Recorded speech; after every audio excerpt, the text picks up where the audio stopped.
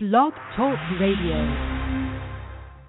Hi, this is Russ Terry, founder and CEO of Life Coach Radio Network. Today's sponsor is Audible.com, a leading provider of spoken audio entertainment and information. Listen to audiobooks whenever and wherever you want. Get a free audiobook when you sign up for a 30-day free trial at audibletrial.com/lifecoachradio. That's audibletrial.com/lifecoachradio. And now, here's today's show. Good morning, everyone. I wonder if it's snowing in your neck of the woods, because it's definitely coming down here. We have here in New Brunswick, New Jersey, an absolute blizzard happening. So my guest and I, Audrey Washington, were just talking about the idea that it's a good thing and a bad thing. Bad thing because, of course, not everybody likes to be snowed in. But the good thing is that when you're snowed in, you get an opportunity to sit around and listen to the radio and online radio programs like Reveal Your Excellence with the on-camera coach, Renai, Ellison. And today would be a great day to do that. So the question that I have for you today is, how are your New Year's resolutions and commitments coming along? I have to honestly say that I'm doing pretty well. Now, I know it's only January 23rd, and we have another 11 months to go. But so far, so good. I'm sticking to the plan. How's your resolutions coming along? I know a lot of us commit to financial resolutions, either saving money, buying a house, investing in stocks and bonds, a lot of things around money. So today, what I wanted to do is bring to you a financial fitness expert. Her name is Audrey Washington. She is from the Bronx, New York. She is founder and CEO of Fiercely Financial Coaching, a division of Washington Consulting Group. And she's going to talk to us a little bit today about our finances, how to get them in order, how to keep them in order, and I think it's going to be a really exciting show. So if you are interested in talking to Audrey today about your finances, or if you have any questions about your finances, she's definitely the lady to talk to. Get on the line. I'm going to give you the number right now. Take it down. It's 646-716-9397. I'll give it to you again, 646-716-9397. Now, you may need to press 1 to get into the show, okay? So hopefully, if you're interested in talking to Audrey today, you'll be able to get into the show and ask her some pretty interesting and life-changing questions. In the meantime, before we get to the interview with Audrey, I just want to let you know about some shows that are coming up on Life Coach Radio Networks this month. Making Inspired Choices with Coach Linda will be airing on Tuesday, the 26th at 12 p.m. What a great topic for this kind of time of the year, because we are making those resolutions. We are making those personal commitments to ourselves to make significant changes and improvements and transitions in our life. So Coach Linda will be bringing that show on Tuesday, the 26th. On Wednesday, the 27th, Your Best Life with Jan Jaffe. She's going to be interviewing Marnie Batista. Now, Marnie Batista, if you don't already know, is a very high-powered coach, a life coach. She has a tremendous following. She's an iPet coach like myself and has done tremendous work in the industry. And Jan Jaffe is going to have her on the show Wednesday, the 27th. And then in 2 weeks, just wanted to give you a heads up, Reveal Your Excellence is going to be interviewing Janice Karstens. And Janice Karstens is going to be talking about self-care and self-love and how they complement each other. We thought that would be a really fitting topic for Valentine's Day, and that's going to be on the 13th, which is 2 Saturdays from now. All right, let's get to our phenomenal interview with the talented and intelligent Audrey Washington. Just want to give you a little bit of a background on Audrey before she starts talking so that you know that this lady has really dedicated a lot of time, energy, talent to helping people get financially fit. She's a certified housing counselor, certified as a home buyer educator, a foreclosure intervention and default counselor. I didn't even know you could get certified in all those different things, but Audrey definitely holds those certifications. Most importantly, she is the founder and CEO of Fiercely Financial Coaching, which is a division of her consulting company that's called Washington Consulting Group. And she is definitely dedicated to helping companies and individuals become and remain financially fit. Without any further ado, Audrey Washington. Hi, Audrey. Good morning, Renee. Good morning, everyone who's listening. I am so happy to be here. I thank you, Renee, so much for this opportunity. Well, you have to thank your brother, right? Because he was the one. He was the one who was listening to my interview with Tina Bristow a few weeks back, rather, and he recommended you because of this incredible service that you provide through your organization. And because of a lot of the interesting things that you have going on with your company. So let's thank your brother for making the introduction. Absolutely, yes. So I do have to give a shout-out to my brother, Seth Washington, who is ever supportive. He is in the D.C., Maryland area, and he is actually a poet and MC and spoken word artist extraordinaire in his own right. So I do thank him very much for connecting us together to give us the opportunity to talk and to share. And just to let everybody know, Seth Washington, who is Audrey's brother, is also doing a radio show. I saw in one of your emails. Is that correct? I think he's kind of put that slightly on hold, but we're hoping that will come up, and it actually would be a Facebook chat, but live. But so we're hoping that he'll revisit that and launch that sometime this year. But right now he's kind of shifted that. But thanks for mentioning it. Mm-hmm. No problem at all. So Audrey, tell me, how did your business get started? Your financial fitness business?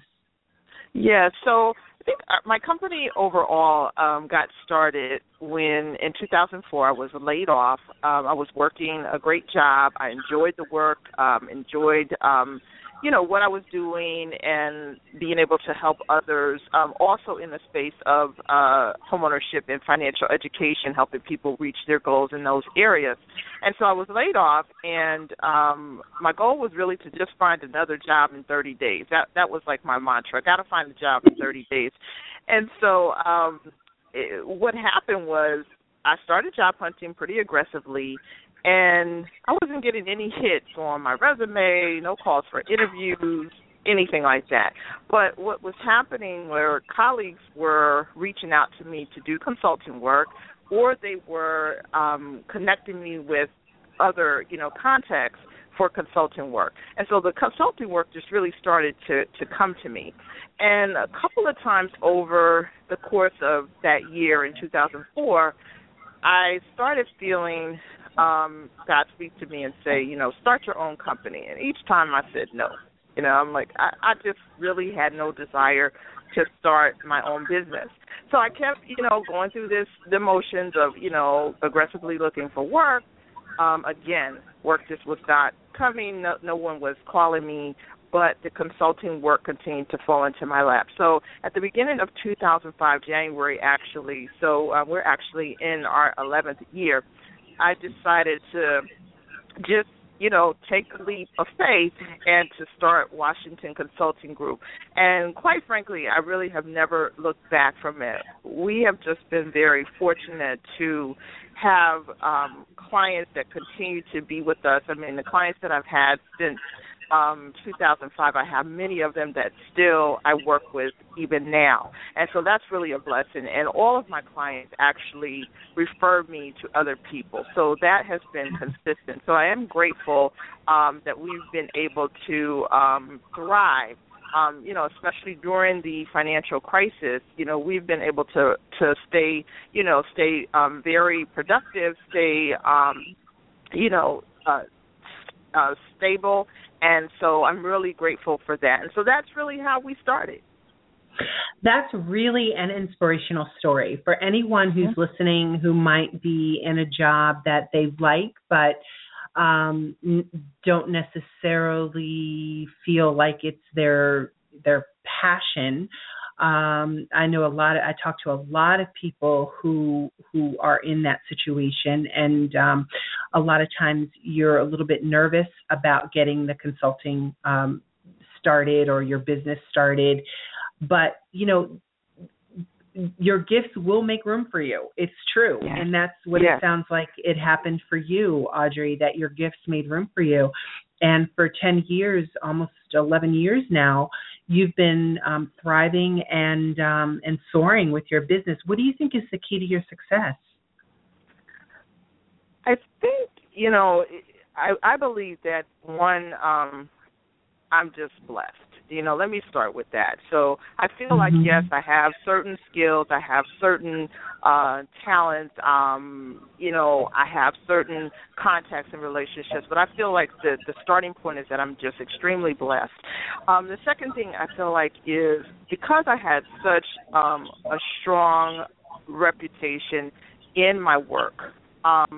So like I said again, the way I started was that people that were colleagues of mine just continue to call me for work and refer me for work. And so part of that, too, is, your professional reputation. It is, for me, making sure that, I stay connected with a lot of people, that I was also helpful in areas that I could be helpful to other people. So I think that's the biggest thing. It's that, whether you're working on a job or whether you decide that you want to shift and work for yourself, it has to be about your reputation. You have to be able to deliver. You have to be a person of your word. You have to be a person of integrity.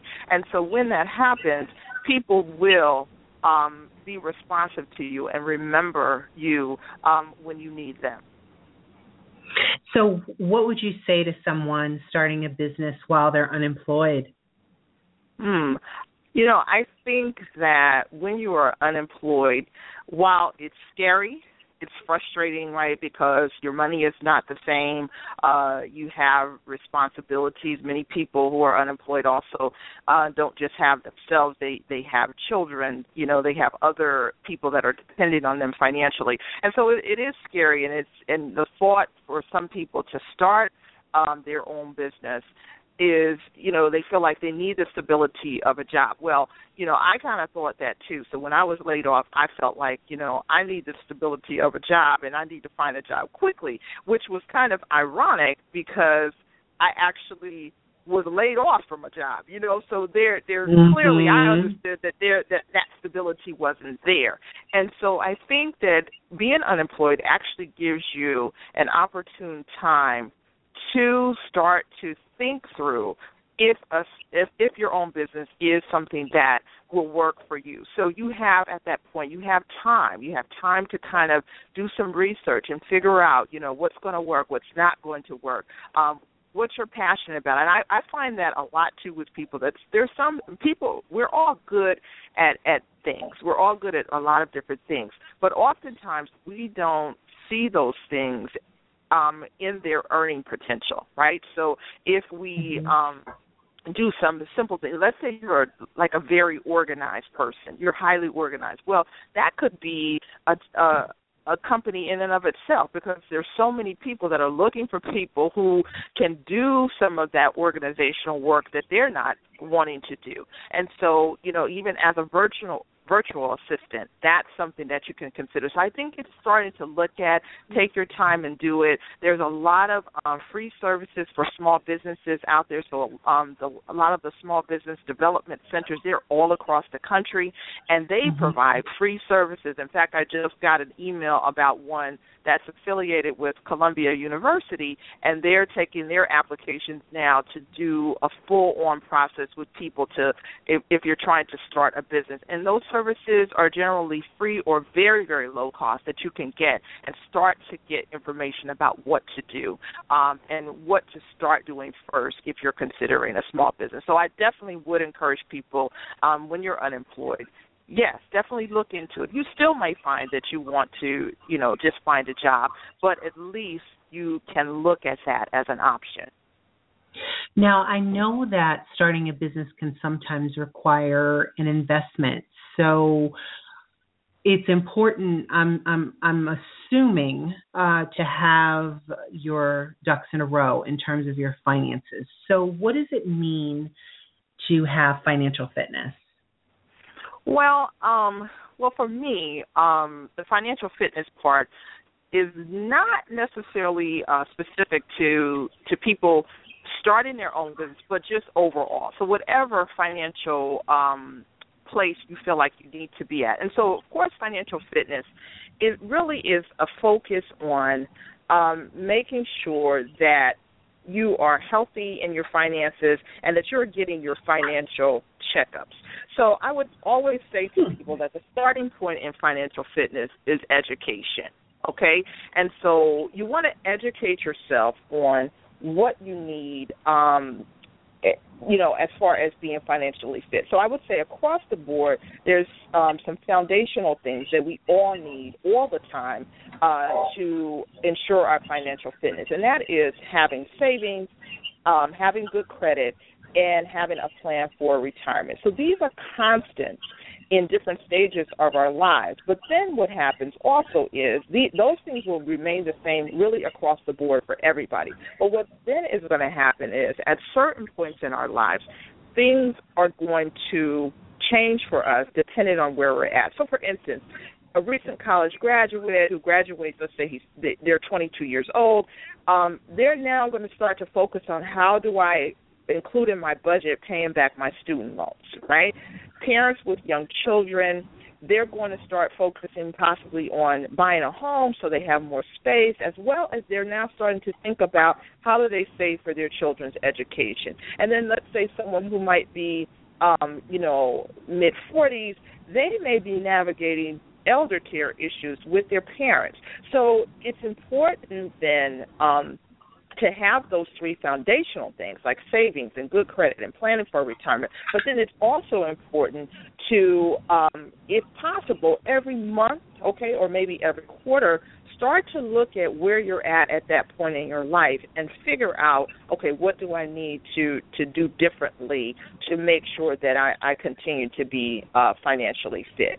And then I would say the other thing with financial fitness is that we need to be on the same page with people in our household that we're both making the financial decisions, right? So that also is a challenge for people because if you're in a household and two people are making financial decisions, but you're not on the same page about that, that also can be a challenge. So you do want to start to talk about, how do we come together and be on the same page so that we are financially fit both as individuals but both also in our household. So across the board. So I would say that. And I think also the financial fitness is when you start to think about financial fitness, you also, a lot of times people feel like the answer to their money issues is more money, right? And so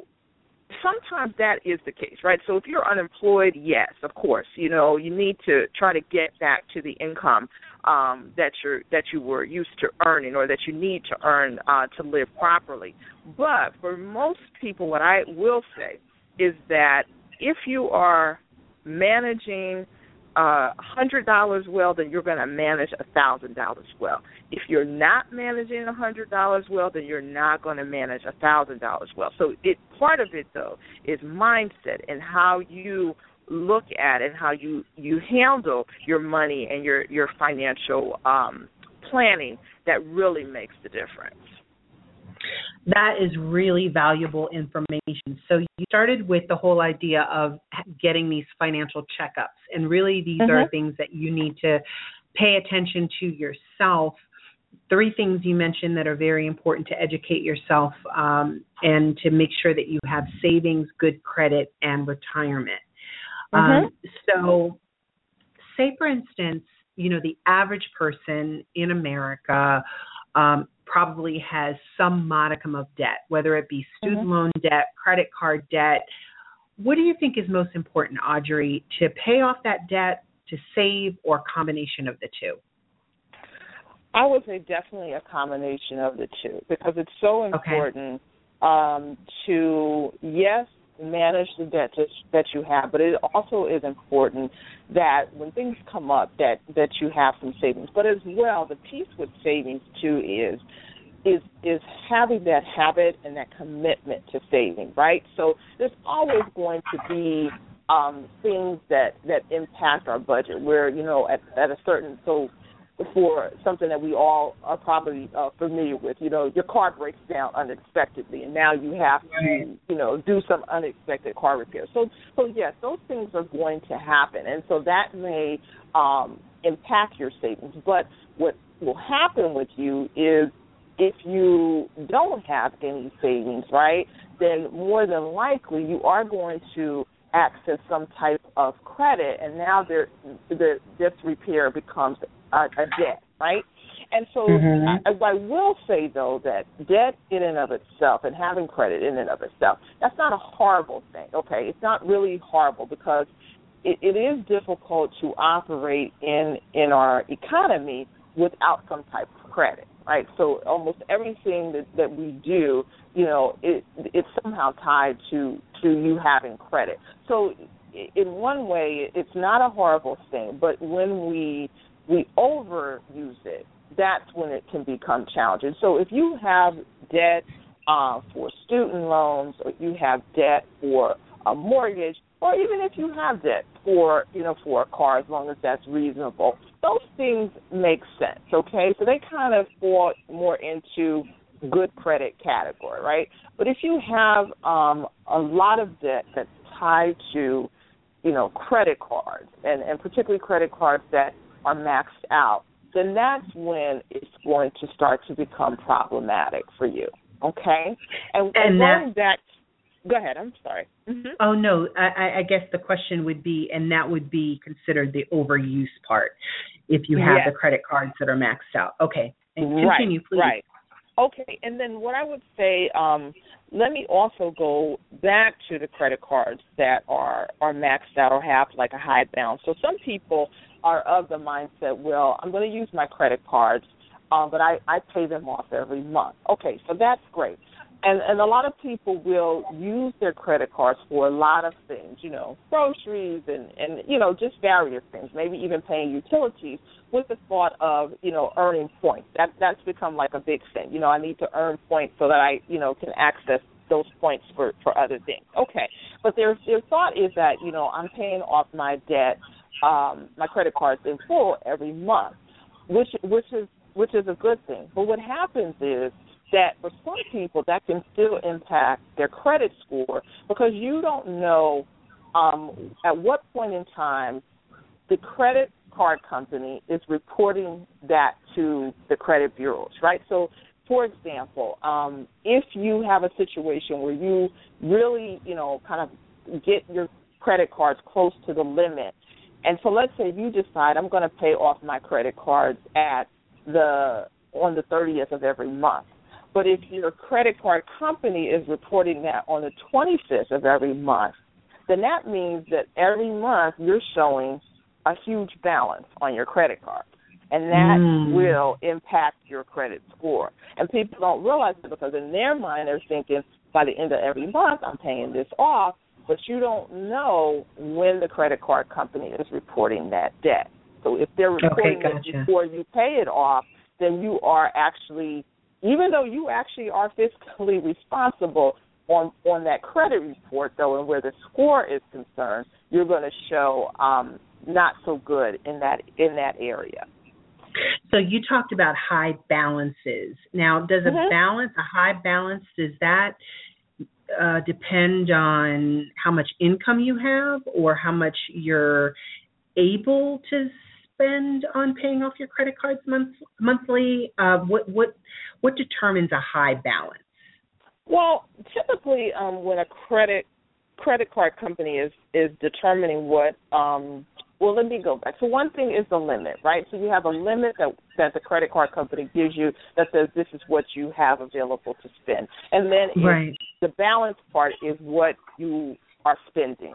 And so, yes, on average, as far as that particular item that impacts your credit score, which is how much debt you're carrying, they want to see not really more than maybe 30 to 35% usage of the available credit you have. So for in real simple, if you have a credit card with a limit of $1,000, you don't want to carry a balance of more than like $300 to $350 on that card. So if you start to get to where that balance is, let's say, $700, then in that particular component of the credit score calculation, you're going to it's going to bring your score down.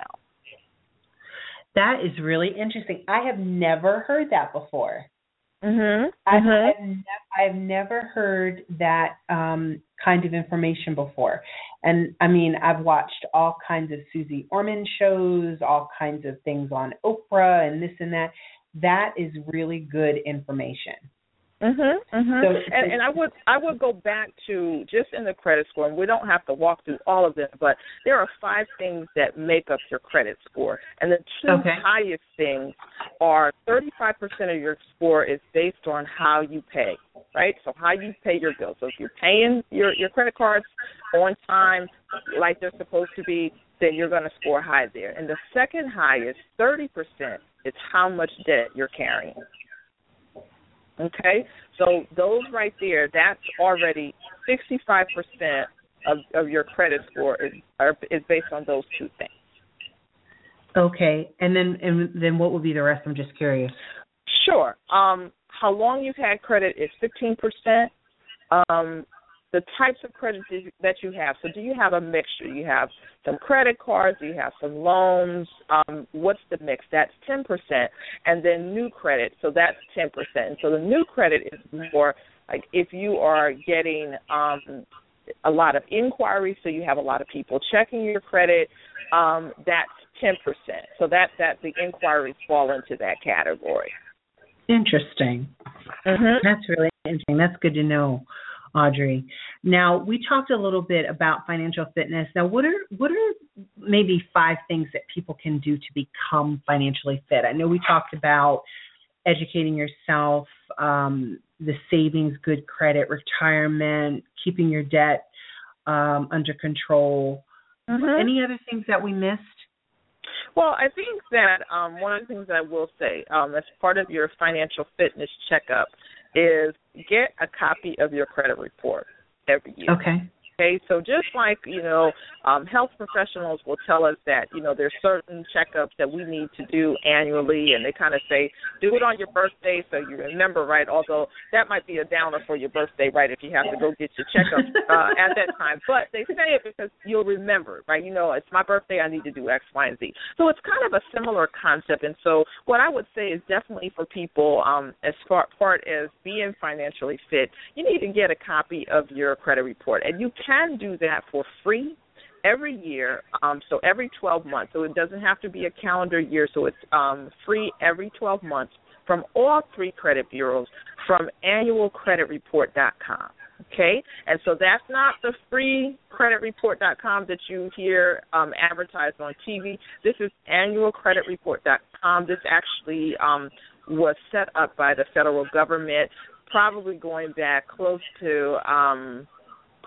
maybe 8 years or so, in response really to identity theft. So people were having a lot of identity theft challenges, and what the government felt is that they were having those challenges because they were not checking their credit reports on a regular basis. And so that kind of started with there. So you are still getting them from the three major credit bureaus, but it will go. You can go through this portal and get it for free. Okay, so it's just your credit report. It's for free. Now there is a nominal fee if you want to actually get your score in addition to that, but you don't have to get the score. Okay, if you want the score, that's fine. But the free part is just getting your credit history, getting your credit report, and you can do that.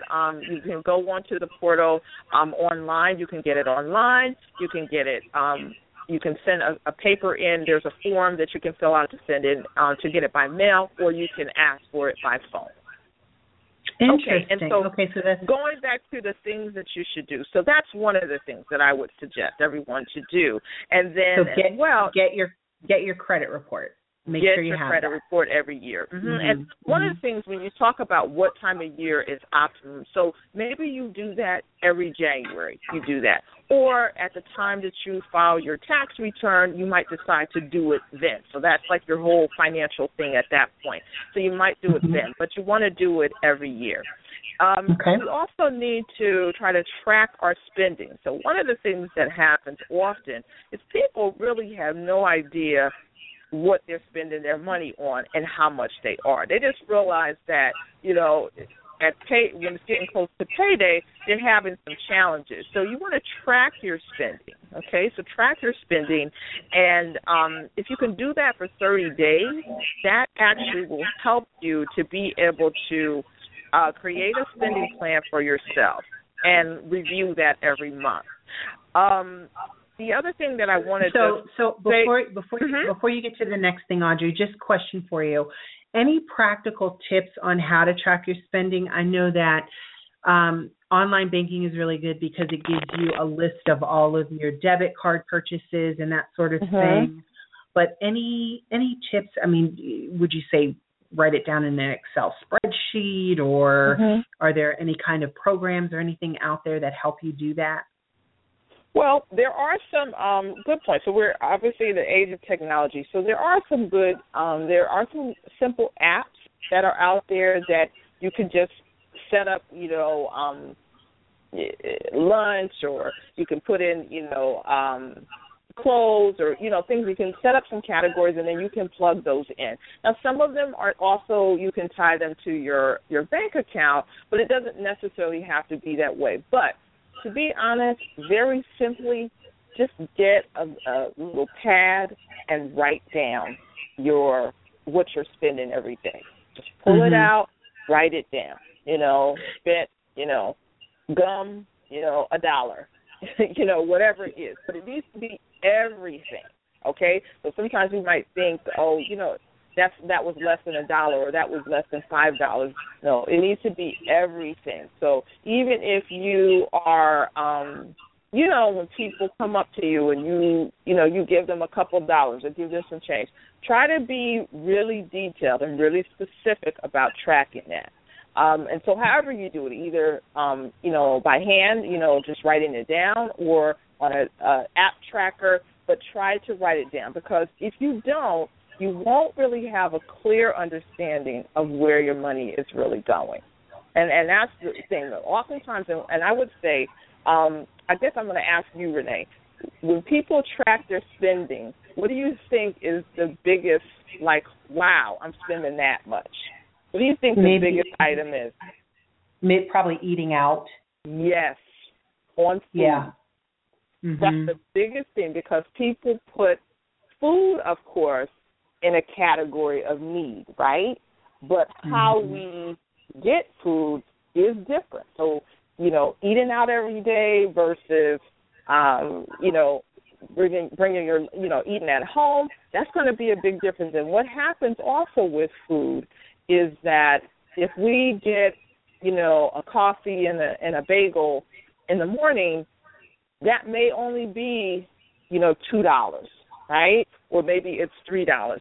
But if you multiply that, let's say that's $2 every day for breakfast, then that's 5 days a week, so that's going to be $10. And that's just breakfast. So if you're also eating out at lunchtime and then you're eating out again at dinner, imagine how much money you're spending on food. Plus the fact that when you buy a dozen or half a dozen bagels at the, bakery or the supermarket, it's just as much as buying one bagel and a cup of coffee at, Dunkin' Donuts or some other fast food place. Absolutely. Yeah. And I would say to people, because financially fit, of course, just like when we're starting to focus on being physically fit, right? The first thing comes to our minds is, I can't have, right? I can't have this. I can't do this. And so one of the things that I would say to people is being financially fit doesn't mean that you can never buy the things that you want or do the things that you enjoy. But, for instance, if you decide you want to take a vacation, then what you're doing to be financially fit is you're making a plan to save for the cost of the vacation versus using your credit cards to pay for it. And as well, simply like with eating out. So if you eat out every night, instead of doing that every night, try to make that 2 nights a week. So you still are enjoying it, but not as much as doing it every night. Okay? So that's the thing. People have to realize that you can still enjoy life. You can still have fun, but you're trying to do it in a way that makes you more fiscally responsible so that you don't work against yourself. So it's really the old adage, all good things in moderation, right? Absolutely. Yeah. Mm-hmm. If you are listening to Audrey and me right now, please get on the line. Ask us any questions that you might have. Ask Audrey any questions that you might have about financial fitness. The number is 646-716-9397. Again, that's 646-716-9397. You may need to press 1 to get into the show. All right, Audrey, what else do you have for us in terms of financial? The other thing I would say about being financially fit as it relates to savings. So oftentimes we hear our financial experts say that we need to have saved 6 months of expenses, right? So that means you take all of your expenses for 1 month, you need to multiply that by 6, and that should be what's in your bank account. Now, for most people, that's such a huge number that when someone says it, they just feel like that's impossible, and so I'm just not going to do anything. And so what I try to tell people is break that down smaller. Okay, so what is everybody's biggest expense every month? What's your biggest expense? My biggest expense is my apartment rent. Absolutely. Okay, so rent or mortgage or for everybody, that's going to be your biggest expense. So to break it down small, try to get 1 month's rent or 1 month's mortgage payment, save for that. So if your rent is, $1,600, then your goal should be trying to save $1,600. That's a start, right? Because let's say something happened, and if you have that in the bank, you know that you have a little cushion at least for a month. And once you get 1 month's rent or mortgage payment in the bank, then you start from month 2. And you go on that way. So that means you're doing something. No, you might not have that full 6 months rent that the financial planners say you should have. And again, I'm not saying that that's not something to strive for, but what I am saying for most people, it seems impossible. And so so you need to break that goal down smaller.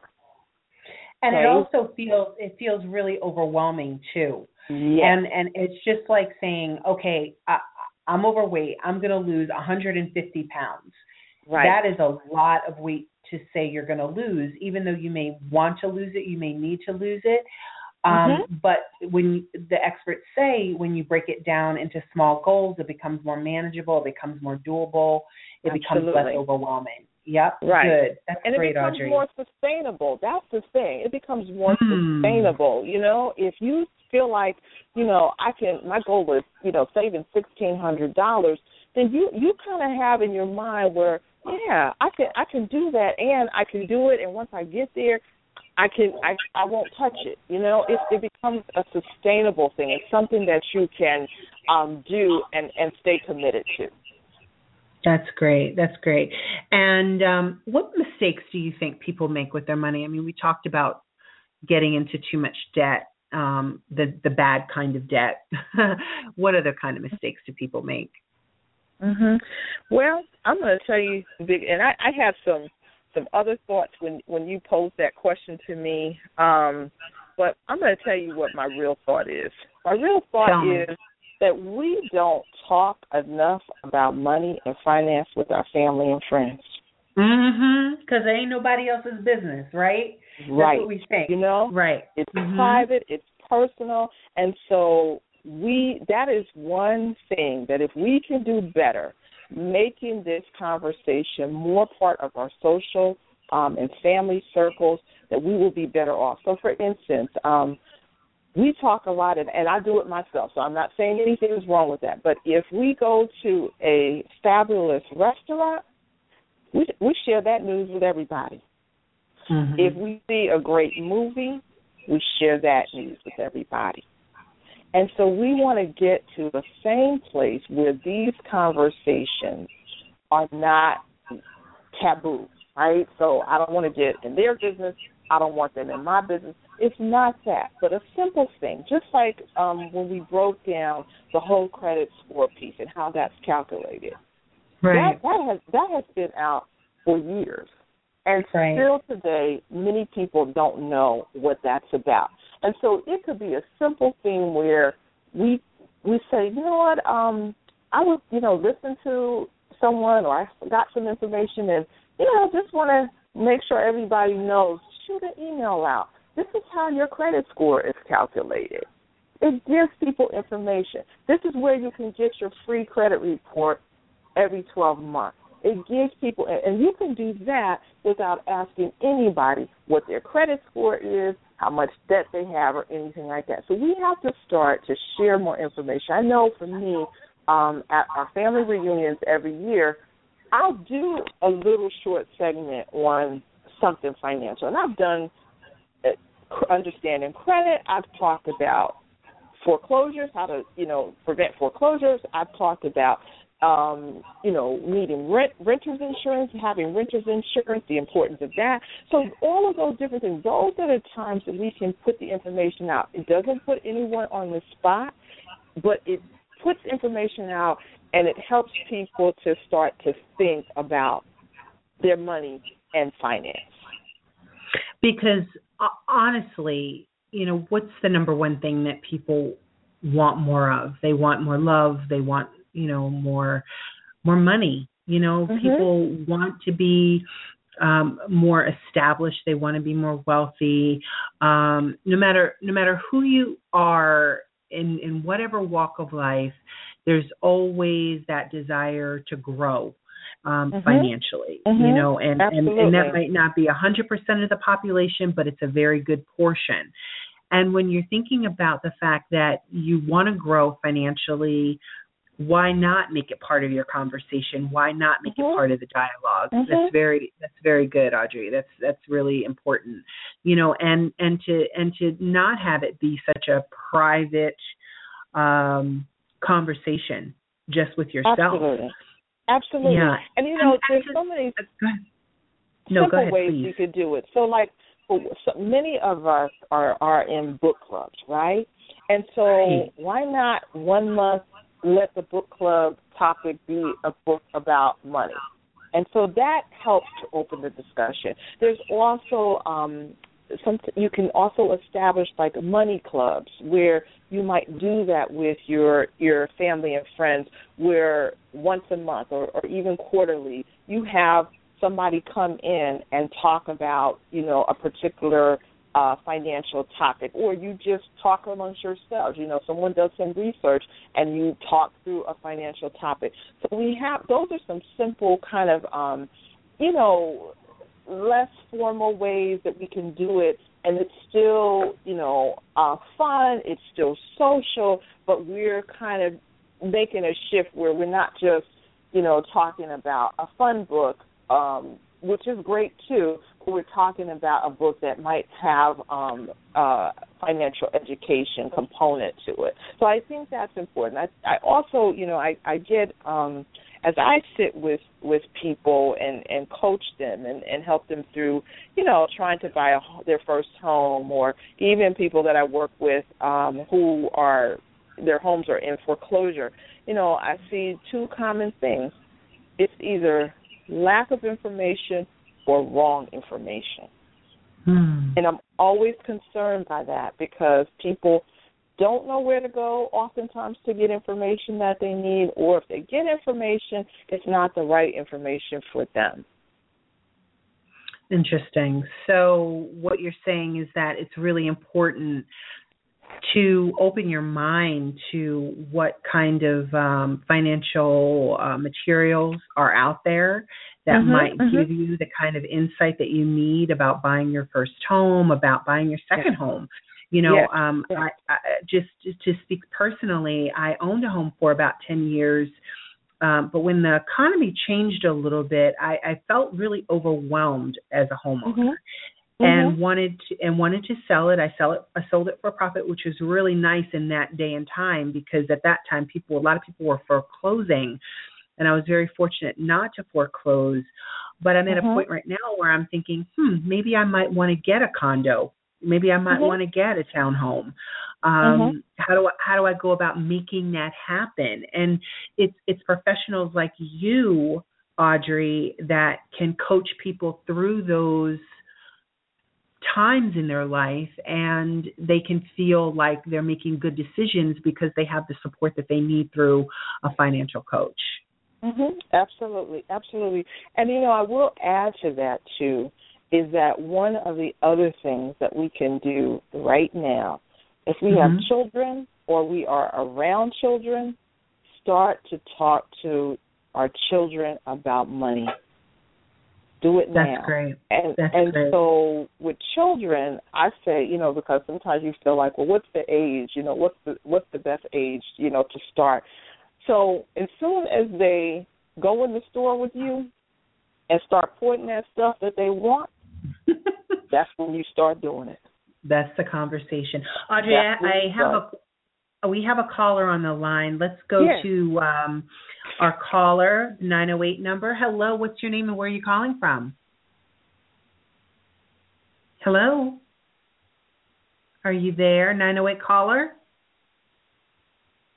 Press 1 to get through to the show.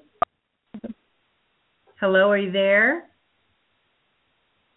I guess, unfortunately, she can't hear us. No, we can't hear her. We'll keep her alive on the line just in case she's able to get through.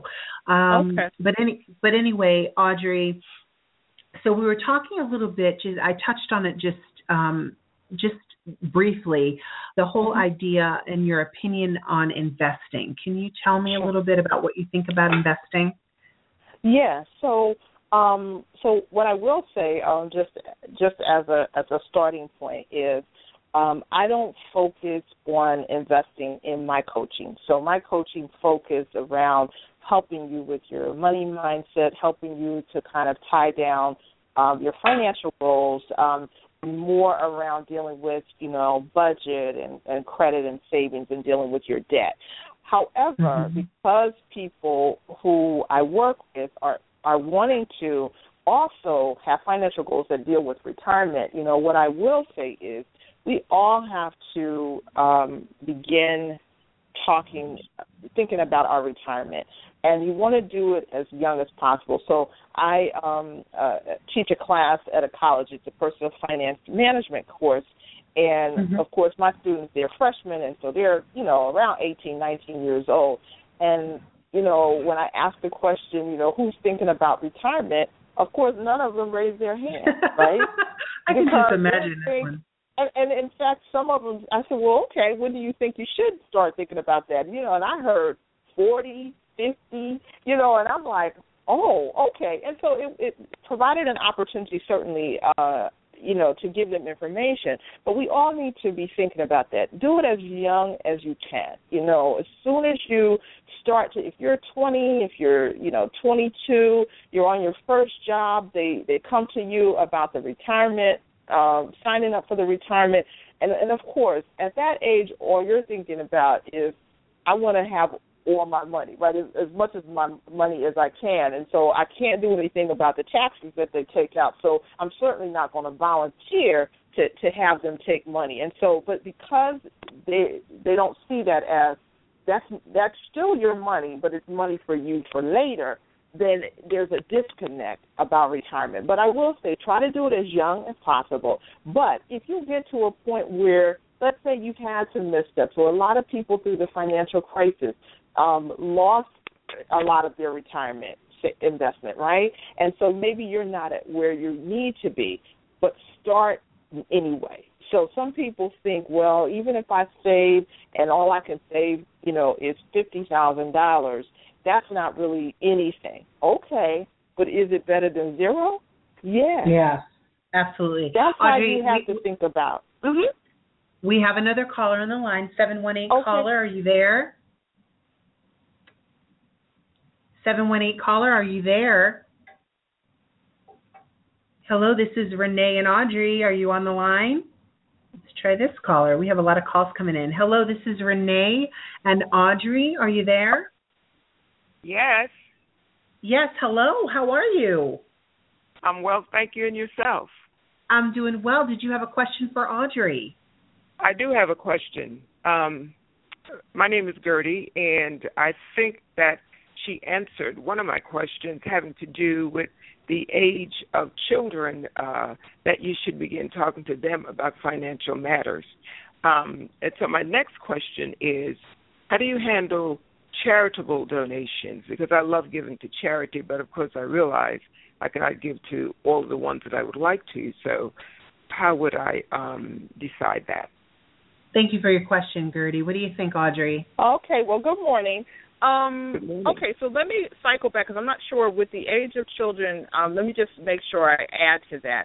So there's a lot of age-appropriate financial education information online that you can access for children, okay? So if they have it, like preschool age, kindergarten, and then they have all the way up to high school. So you do have an opportunity to do that at the point. And a lot of it is kind of like cartoon, kind of game focused that will keep them engaged. So that's the first thing. Okay. As far as charitable donations, of course you want to make sure that you access the tax benefit of those donations so that you are getting your receipts from the charity.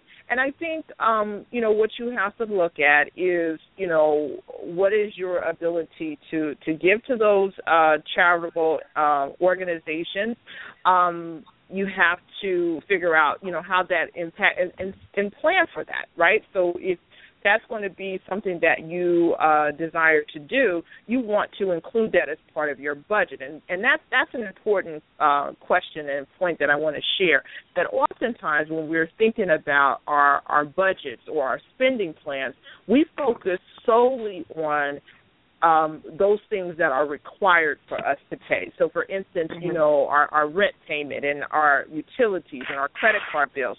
But we also have to include as part of our budget the things that we feel like we want to do. So just like what you're talking about, if you give to charities, you have to put that in your budget so that you're not trying to figure out, oh, what happened? Well, you gave, $200 to the charities this month, and you didn't put that in your budget. So you want to make sure you identify that. Same thing with many people who, believe in tithing and are tithers.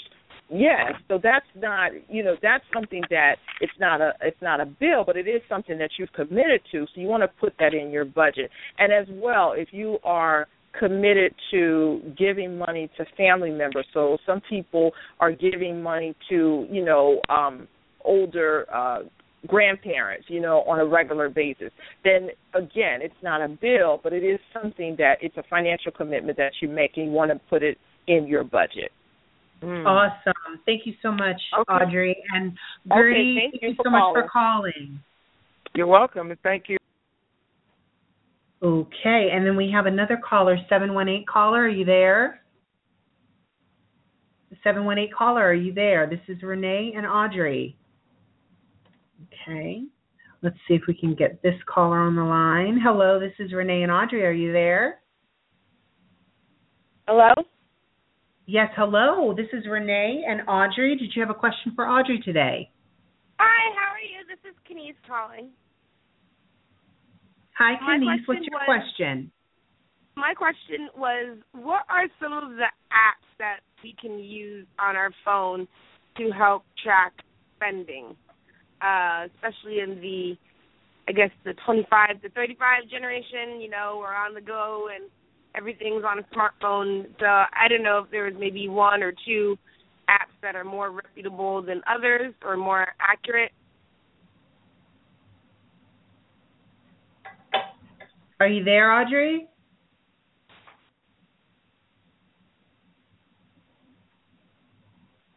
Audrey, are you there? I am, yes. I got disconnected somehow when you went to the last caller. Okay, I apologize. It just went off. Okay. That's all right.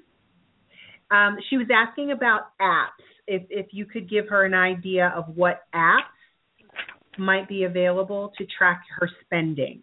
Okay. I know one is, and hi, good morning. I'm sorry. I just got disconnected. I know one is Spending Tracker.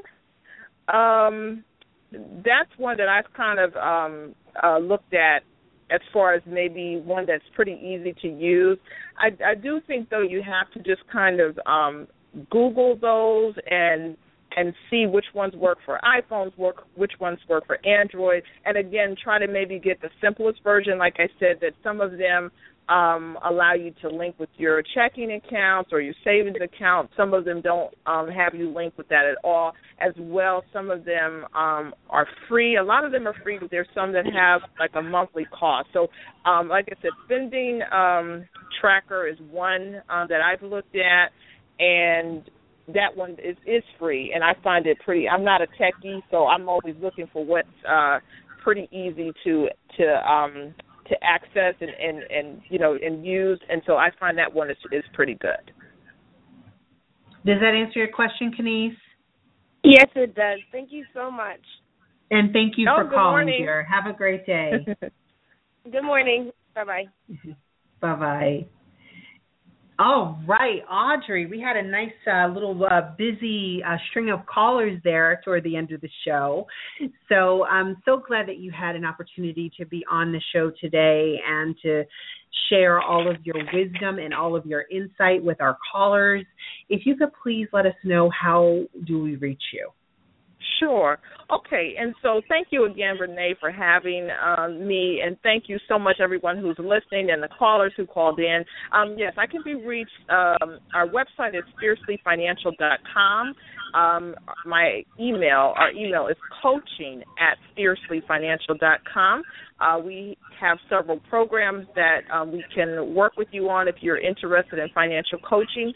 And as well, we offer our financial fitness program, which is called Workplace Financial Fitness, to employers for their employees.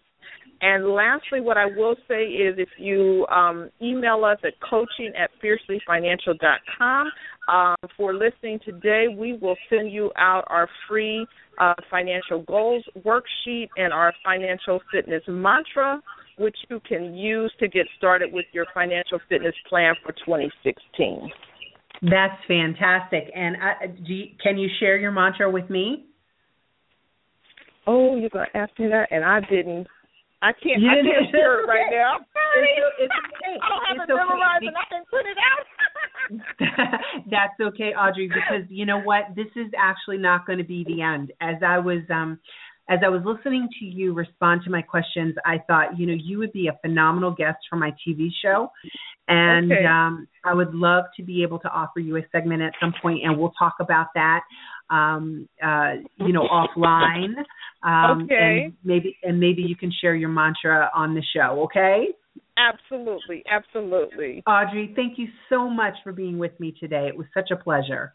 Renee, thank you for having me. Thank you, everyone, and just do what you can to become financially fit. Take some small steps, and you'll get there. Oh, that's great advice.